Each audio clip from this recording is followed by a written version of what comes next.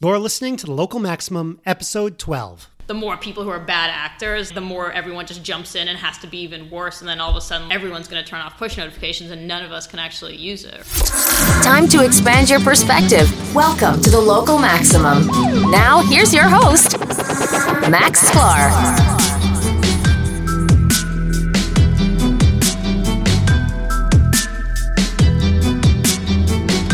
Hey, it's nice to be back home. Back in good old Brooklyn, New York. I just spent a week out in California, and that's after New Haven, so quite a lot of moving around. I got a lot done for this podcast, 2 interviews in the bag, they're recorded. I made some more contacts and set up a few more possibilities. So it was a work trip and partially a vacation trip the last couple of days in San Diego, at least this weekend, but I made the most progress probably on this podcast, so that's pretty good.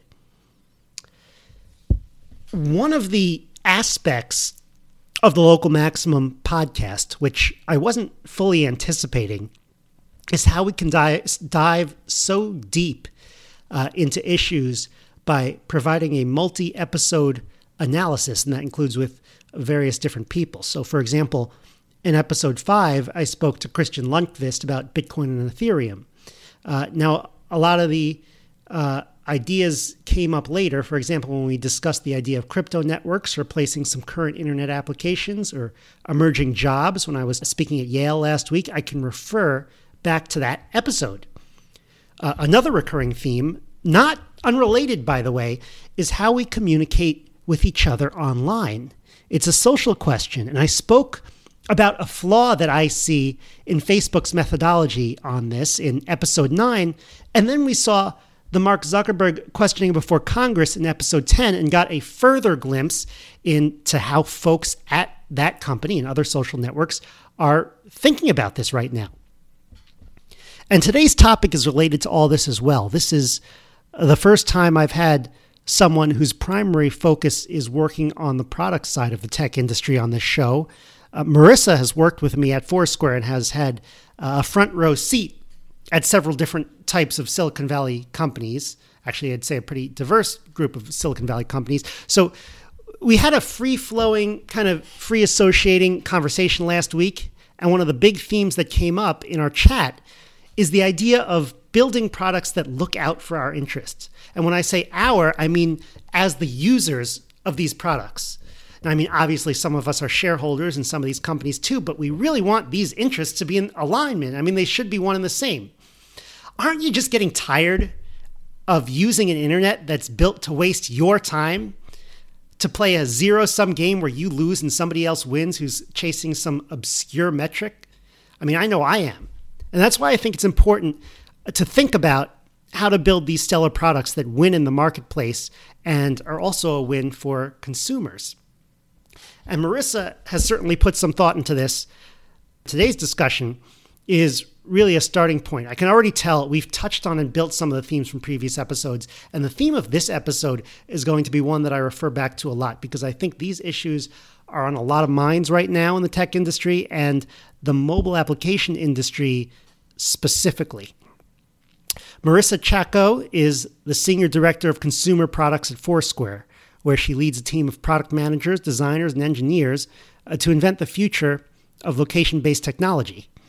Over the course of Marissa's past 3 years at Foursquare, she built a number of contextually aware products, including MarsBot, a quirky SMS bot that learns based on user behavior. Hey, I think I have that. Prior to joining Foursquare, Marissa developed products for Hotel Tonight, Zynga, and IBM. Outside the office, she has a passion for horse riding and can be found practicing her jumping skills down in Palo Alto.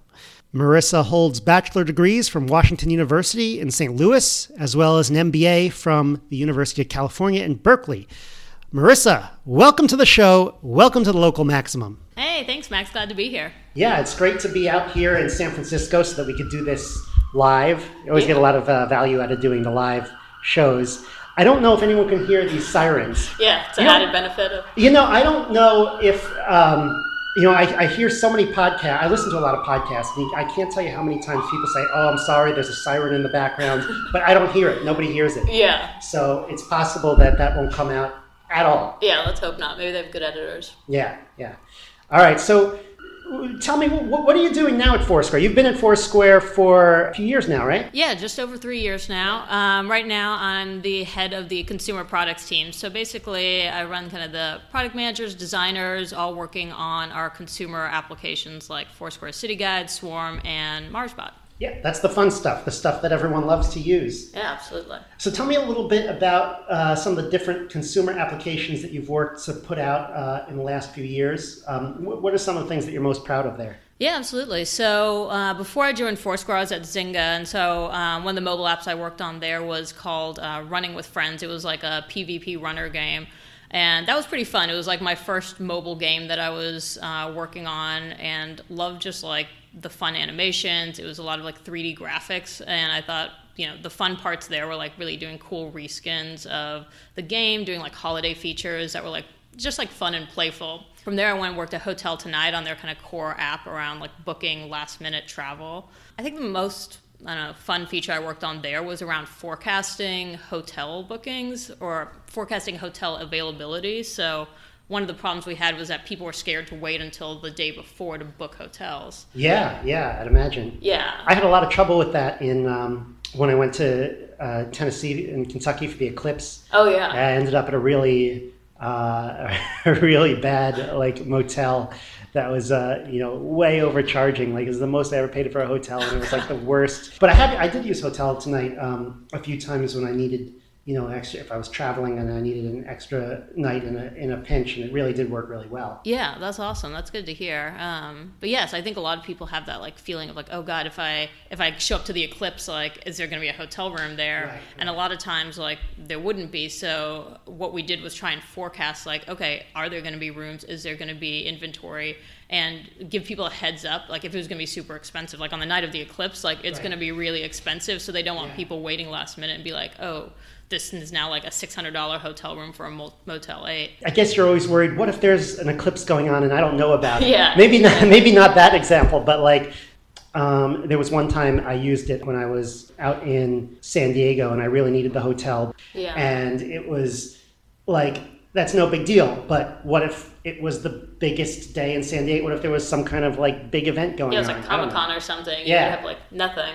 Yeah, and that was exactly the thing, because people would have these like conferences that could be like the Psychiatrist World Conference, and like you wouldn't know about that, but then if you like happen upon that city that week, you would be, up a creek. So like we were trying to match both the data that like the account managers had in their heads with actual forecasted data of hotel demands.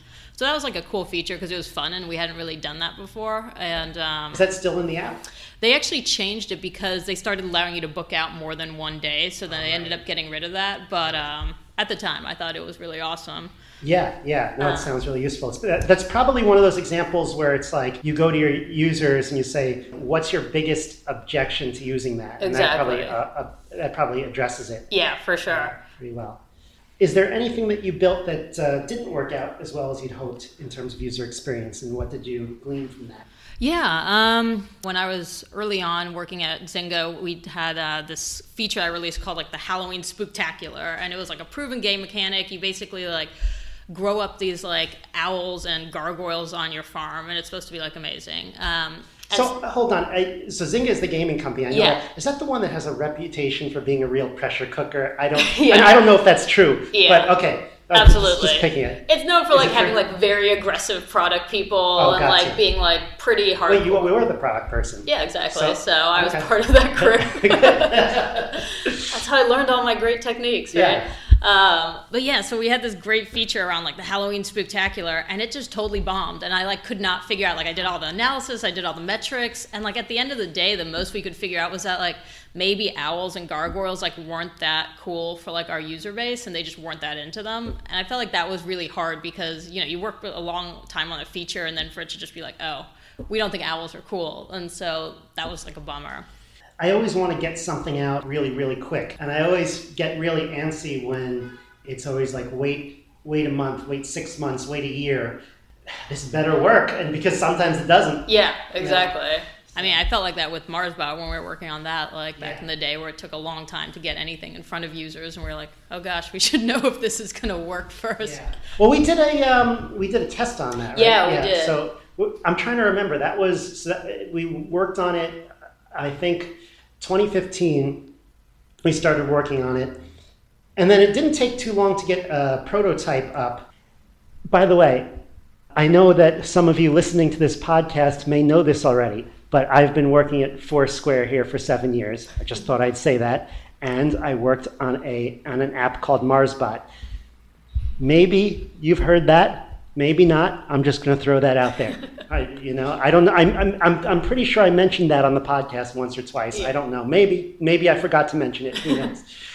So anyway, MarsBot's this really cool app. It was an opportunity to kind of experiment with this fun new technology from the ground up and build something as, like you think it's supposed to be built, rather than just, most of the time you're dealing with a product that's already out there. Yeah. And just to recap, on what MarsBot is. Well, why don't I let you, I've already described what MarsBot is. Dennis already described what MarsBot is. Why don't you do it on this episode? Yeah, I guess to me, MarsBot's sort of like that, like the best friend that's in your pocket that's always like looking out for what's like a cool place for you to try out, that like just knows your taste, knows your habits, and is always kind of looking out for your best interests. Yeah, I usually describe it in the same way, but I like that it's like it's looking out for your interests. Like, I think we need more of those. Yeah. So let's go back to the timeline on that, because we had an interest. I'm trying to remember back to our timeline.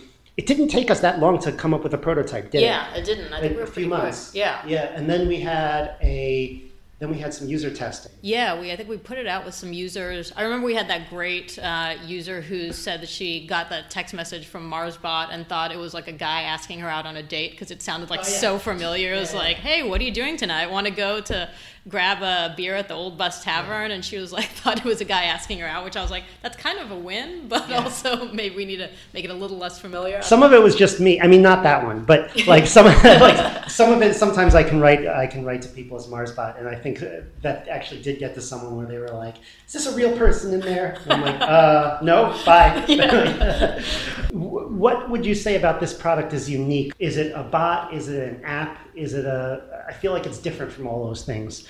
Yeah, I think like from the bot's perspective, it's like one of the few that actually is like pushing content at you rather than pulling. And I think a lot of people are just like scared of that, right? Because you're like, oh God, we're going to annoy the hell out of our users if we're just pushing them, especially over SMS, because it's a very high profile channel, right? So there's like a lot of ways that we could have messed that up. But I think we did a good job being like really cautious and like really good about the recommendations. The SMS channel, that was, if I remember correctly, that was pretty controversial, wasn't it? Yeah, that was. A lot of people wanted us to do in-app, and we were just like, and Dennis actually I think was the one who was like, no, we have to go SMS. Yeah, that was, I feel like if it was in-app, it wouldn't, I mean, you get these push notifications, you'd lose them. Yeah. It wouldn't have worked well. And we wouldn't be able to have that chat back and forth. Exactly, yeah. But I was thinking this morning about how it pushes stuff out to you, and a lot of these bots, it's always presented as, here's your new friend, chat with it. And it's like, I don't want a new friend. I don't need someone else to chat with.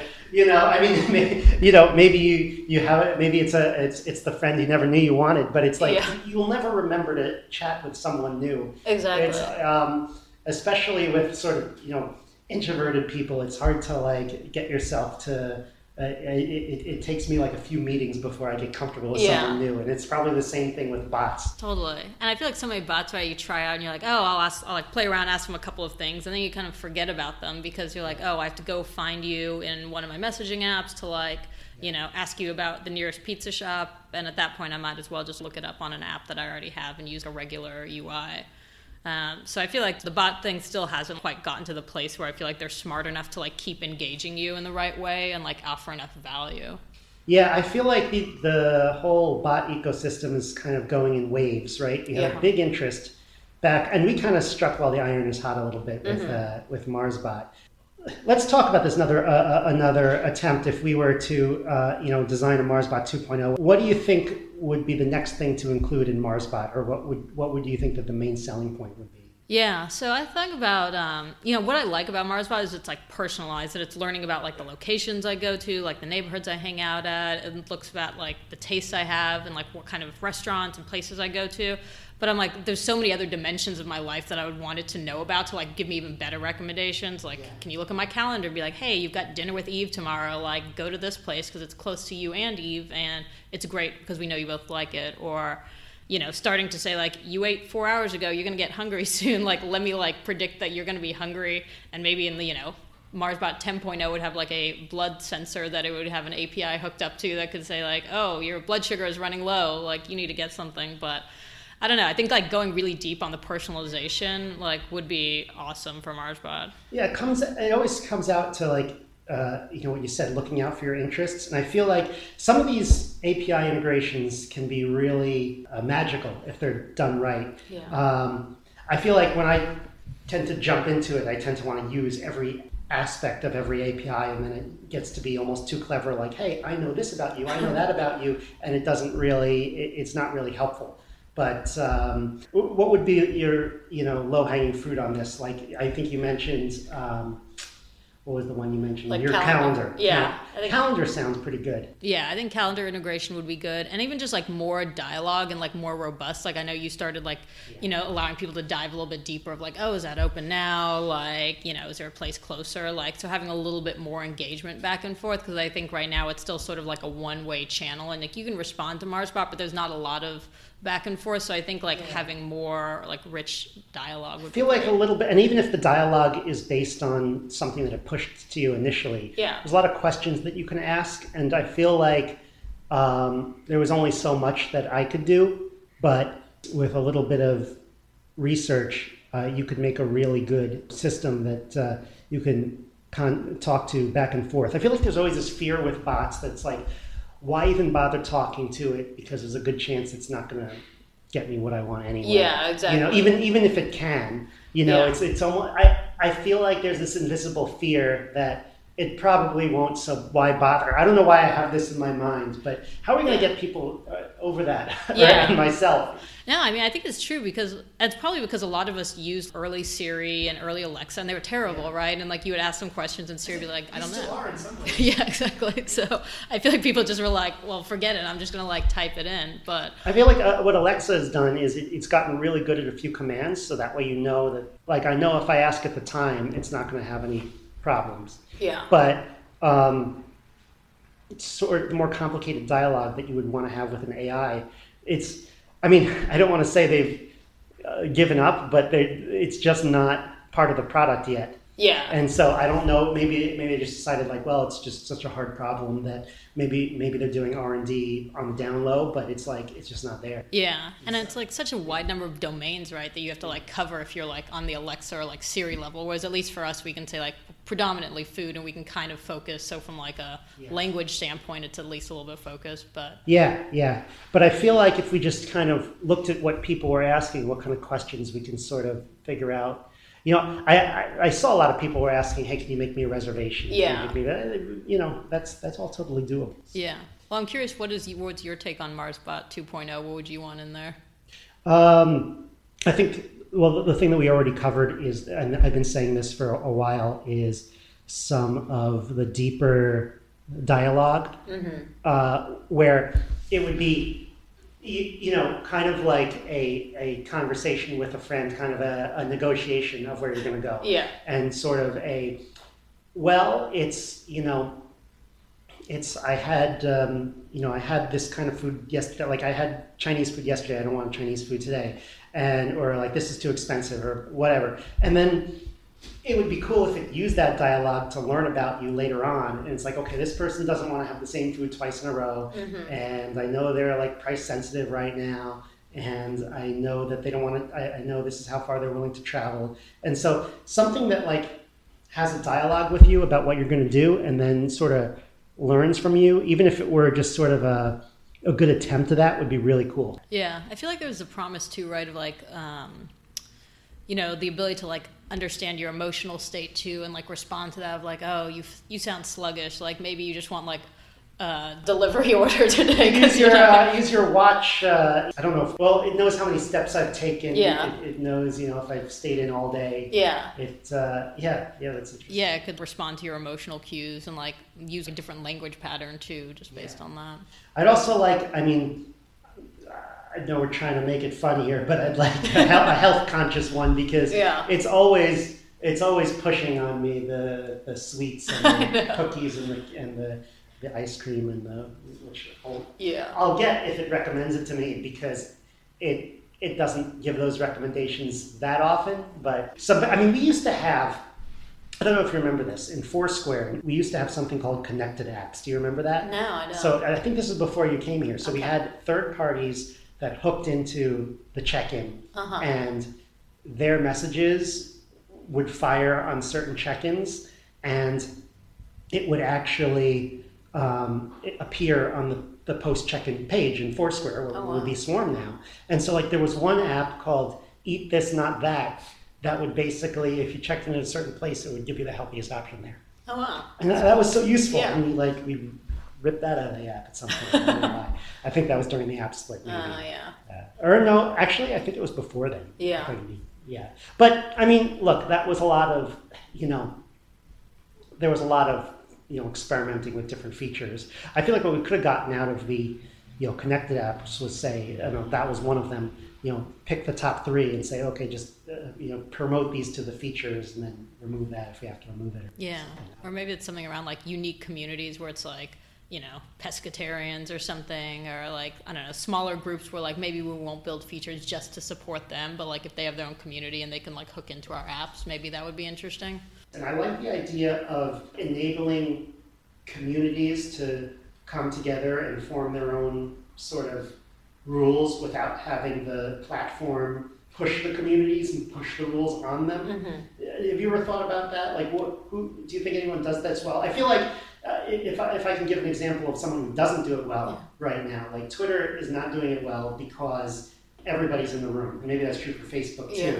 And so you can't have, every discussion has the same trolls, and every discussion has the same, goes in the same direction. And it's you can't have, you want to have a diverse group of communities, not just I don't know how to put it, maybe a mixing pot where certain loud voices are always present in the background, pushing you in certain directions. I kind of feel that way. Does that make sense to you at all? Yeah, it does. It's funny. I was actually talking to somebody from Twitter a couple of weeks ago. Actually, we were having breakfast, and I was Twitter's been in the news because they're constantly being trolled and have a bunch of really bad content on there.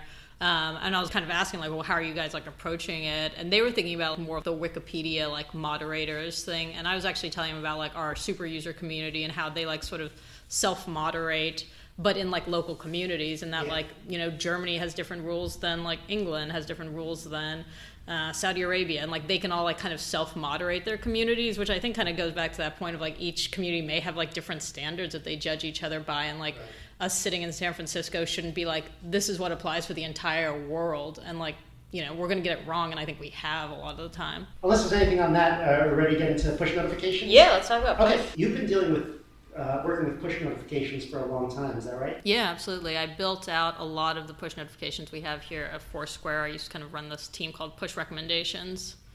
Yeah, so there are a lot of apps on my phone with push notifications.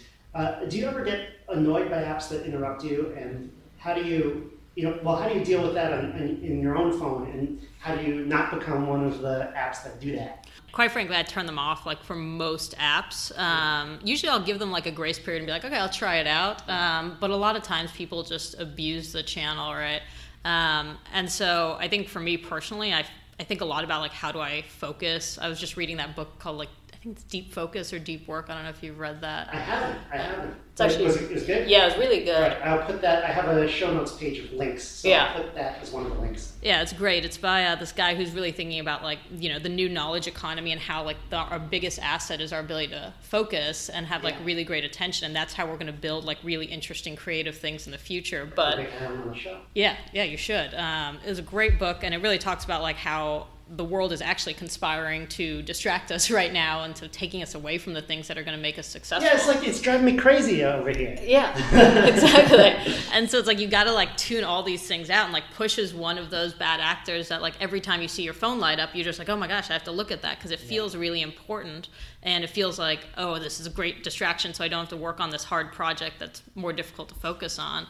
But yeah, I think as and product people, we need to actually be thinking about how do we maintain this channel in a way that's healthy for all apps. I was telling you, like, I think about like the tragedy of the commons, because the more people who are bad actors, like the more everyone just jumps in and has to be even worse, and then all of a sudden, like, everyone's going to turn off push notifications, and none of us can actually use it, right?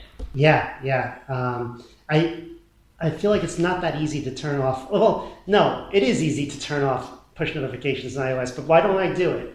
I should probably do it more. Yeah. It's not. It's easy, but it's not. It's.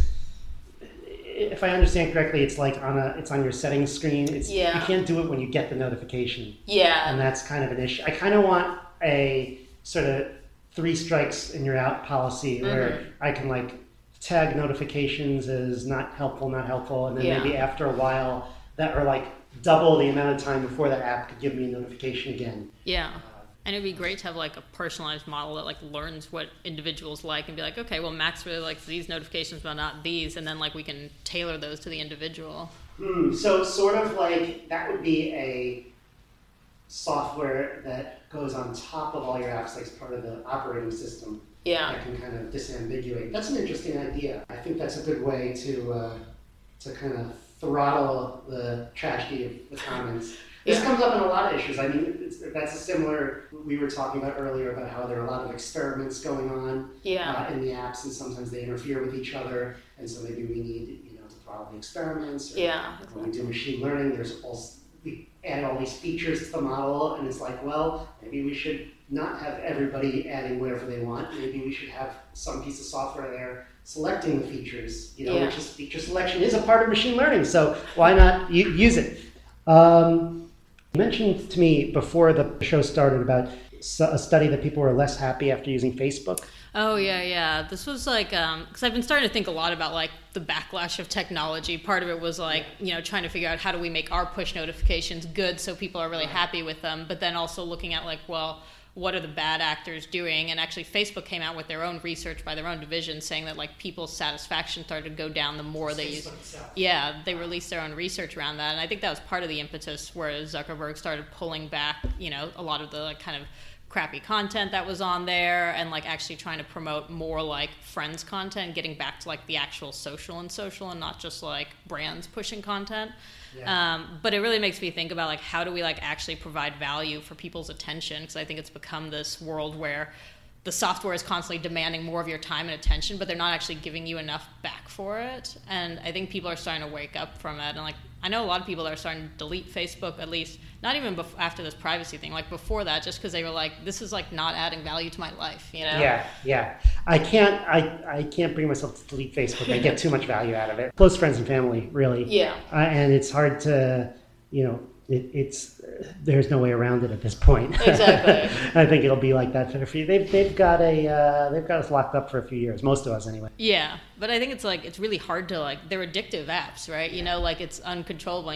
There's so many apps like Facebook and Dots that I just check when I'm not. It's not appropriate. Yeah. And I really need to stop. Yeah, Dots I think I've like deleted off my phone and then put back on my phone, then deleted again like maybe 3 times. There was one called 2048. That was a game, and it was so bad that I deleted it. But Dots is just not I know it's got to be some game, so I picked that over, because I feel like at least it's a little bit. I don't know. Like Candy Crush feels like Dots that's even less healthy because it's candy. Yeah. I don't know why. Exactly. But it's not just candy. It's like the blip, blip, blip, blip, blip, all the like colors and stuff. And I feel like Dots is a little more, there are different rules here. It's a little more cerebral. So maybe for some reason I feel less bad about it. Yeah. But I need to stop playing Dots at work. I'll just say that right now. I think I got to like level 1,000 on Dots, and I was like, I should be excited, but I actually am just like, what if I? I'm way past 1,000. Yeah, I know. I think I remember seeing you on Dots, and I was like, man, Max is like way far up there. But the sad part is, how I found Dots was I was giving a talk at the iOS meetup, and the guy who went after me was the designer of Dots. Oh yeah. So basically, like the designer got me hooked. It wasn't like. It wasn't like I found it. It wasn't like a friend told me. No, the actual designer of Dots. I didn't even listen to his lecture. Like the first 5 minutes I downloaded it, I was just playing it the rest of the lecture. So addictive. Yeah. Yeah. And that's the thing, like, I mean, back in gaming, right, we used a lot of techniques that came out of gambling. There were, like, casino mechanics and, like, a lot of that, like, variable rewards and, like, you know, slot machine dynamics. Like, that was all from gambling. And so it is really addictive. But, like, now we're applying it to, like, everyday applications and software. But, like, we're hooking people on that. You know? And there's so much data going into it. You know, I've been to a few casinos recently, and it's just not that appealing to me. It's not that addicting to me. Yeah. But I feel like these apps on the phone have just been, you know, the research has been like, you know, millions of data points, and you know, trying to figure out how to get you to like move on it that one last time, and it's just a whole other level of addictiveness that has been achieved. Yeah, I mean, you gotta think like the brightest minds in like our country right now are like working on like how to get you to like open Instagram or Google another time, right? To like keep you in there. And like that it used to be, we would talk, you know, about finance people like, oh, they're trying to like sell you, you know, trying to like make more money. But now it's like, oh, we're trying to get you to click on ads, and like that's like the best and brightest, or trying to get you to open your app with like a spammy push notification. Yeah. Do you think that the incentives are misaligned there? Do you think that there could be, you know, there could be applications that come out in the future that, you know, align the incentives a little bit better than they are now? I think there are. I mean, I think honestly, like you have to look at like different revenue models, right? Like, you know, things like Headspace, where you have to pay like $70 a year, and I did it, and it was actually a really good app. But a lot of people are scared to charge that kind of money, right, for apps because it's hard, and people aren't used to monetizing that way. But until you like are incentivized based on not just attention, but based on like an end experience. Or you look at things like Airbnb, right? Like they keep people coming back not because the app is really good, but because like your experience in an Airbnb is really good. Right. And it's not like, you know, I'm not checking it every day, not even every month, just maybe every 6 months. Exactly. But, you know, I know it's there. I mean, that must have been, and I know Airbnb took a long time. It was really the network. Setting up that network must have been a lot of legwork, a lot of thankless work at the beginning that they didn't know was going to pay off. So yeah, and I think about like for our applications, right? Like, could we think about different like metrics that we use for success? Like, could we look at like how many new places did we lead you to, not just like how many times did you open the app, or like how many like, you know, ultimately could we get it like, is your life better? Like that's what, you know, we should ultimately be judging ourselves on, and like are there corollaries and metrics that we can measure for that, like going to new places or like meeting up with friends or things like that are like actually a user benefit and not like a metric that we made up to like just judge whether people are engaging. That's a good idea. It really comes full circle, because I remember, you know, when Foursquare was just starting up, we were talking about, you know, trying to figure out whether our recommendations were actually leading to people checking into the places. And I mean, even if you've checked into even if we've convinced you to go somewhere, that still doesn't necessarily mean that your life is better. Yeah. But ultimately, I mean, you go somewhere, you leave a good review. I mean, I feel like my life is better for some of the recommendations I've got through Foursquare and Swarm, which is why I'm still very bullish on it. Yeah, if that becomes the main driver for our apps and for most of the apps throughout the internet, I feel like we'll all be happier. Yeah, exactly. And maybe we'll like start optimizing for the right metrics. Right? Yeah. All right. I feel like that's a good place to end that discussion. Right. Let's now, before we wrap up, this is the part where, you know, I know you've got a website. I know you've got some things online. Maybe you can just tell us some of the things that you have out there so that I can link to it and so that people can go. Yeah, you can follow me on Twitter. I'm just at Marissa Chacko. I also have a website, although I keep it up to date very sporadically, so there's not a ton on there right now. It's better than mine. I'm looking to to improve my website. Yeah. But, I will eventually. Yeah, it's one of those things that goes in fits and starts, but it's... Yeah. How is it designed? I just use a Squarespace template. Squarespace. Yeah. Okay. Yeah, because my HTML1 is quite out of date, so I wouldn't cut it these days. Yeah. All right, great. Thank you so much for being on the show. Yeah, Hope you come back. Yeah, thanks. It was really fun. I'll have to see you in New York next time I'm out there. All right. In addition, we have a few exciting interviews coming up. One is more practical approach to AI and machine learning as applied to businesses, which is Maria Yao coming up next week. And hopefully soon I'll get to speak to Sarah Spagnolo, who is in marketing and takes big data stories that stories involving very sophisticated data analysis and makes it palatable to the average person. So it sounds like we're going to build ourselves some marketable skills over the next couple of weeks. That's exciting, isn't it? I'm also looking for topics and questions. Remember, I'll address your questions on the show. The show is still small enough that I can address every question that comes in pretty much. So just so you know, this won't last forever. I'm not keeping it this small forever. The show is growing. So if you have something you want me to cover, send an email and you got your guarantee for now. Okay, I hope you enjoyed this. Have a great week, everyone. That's the show. If you want to contact me, the host, or ask a question that I can answer on the show, send an email to localmaxradio@gmail.com. This show is available on iTunes, SoundCloud, and Stitcher. If you want to keep up, remember to follow the Local Maximum on one of these platforms and to follow my Twitter account @MaxSpar. Have a great week. Feel the power. And she said, I don't care what you say, you're gonna see me shine.